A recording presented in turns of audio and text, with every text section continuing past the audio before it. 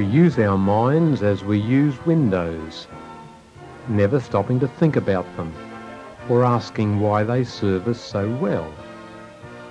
But if the mind is the result of an accidental grouping of atoms, why should we trust its conclusions?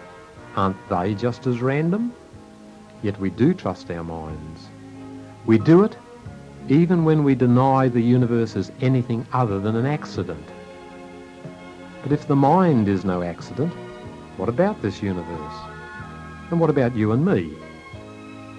This is Des Ford of Good News Unlimited.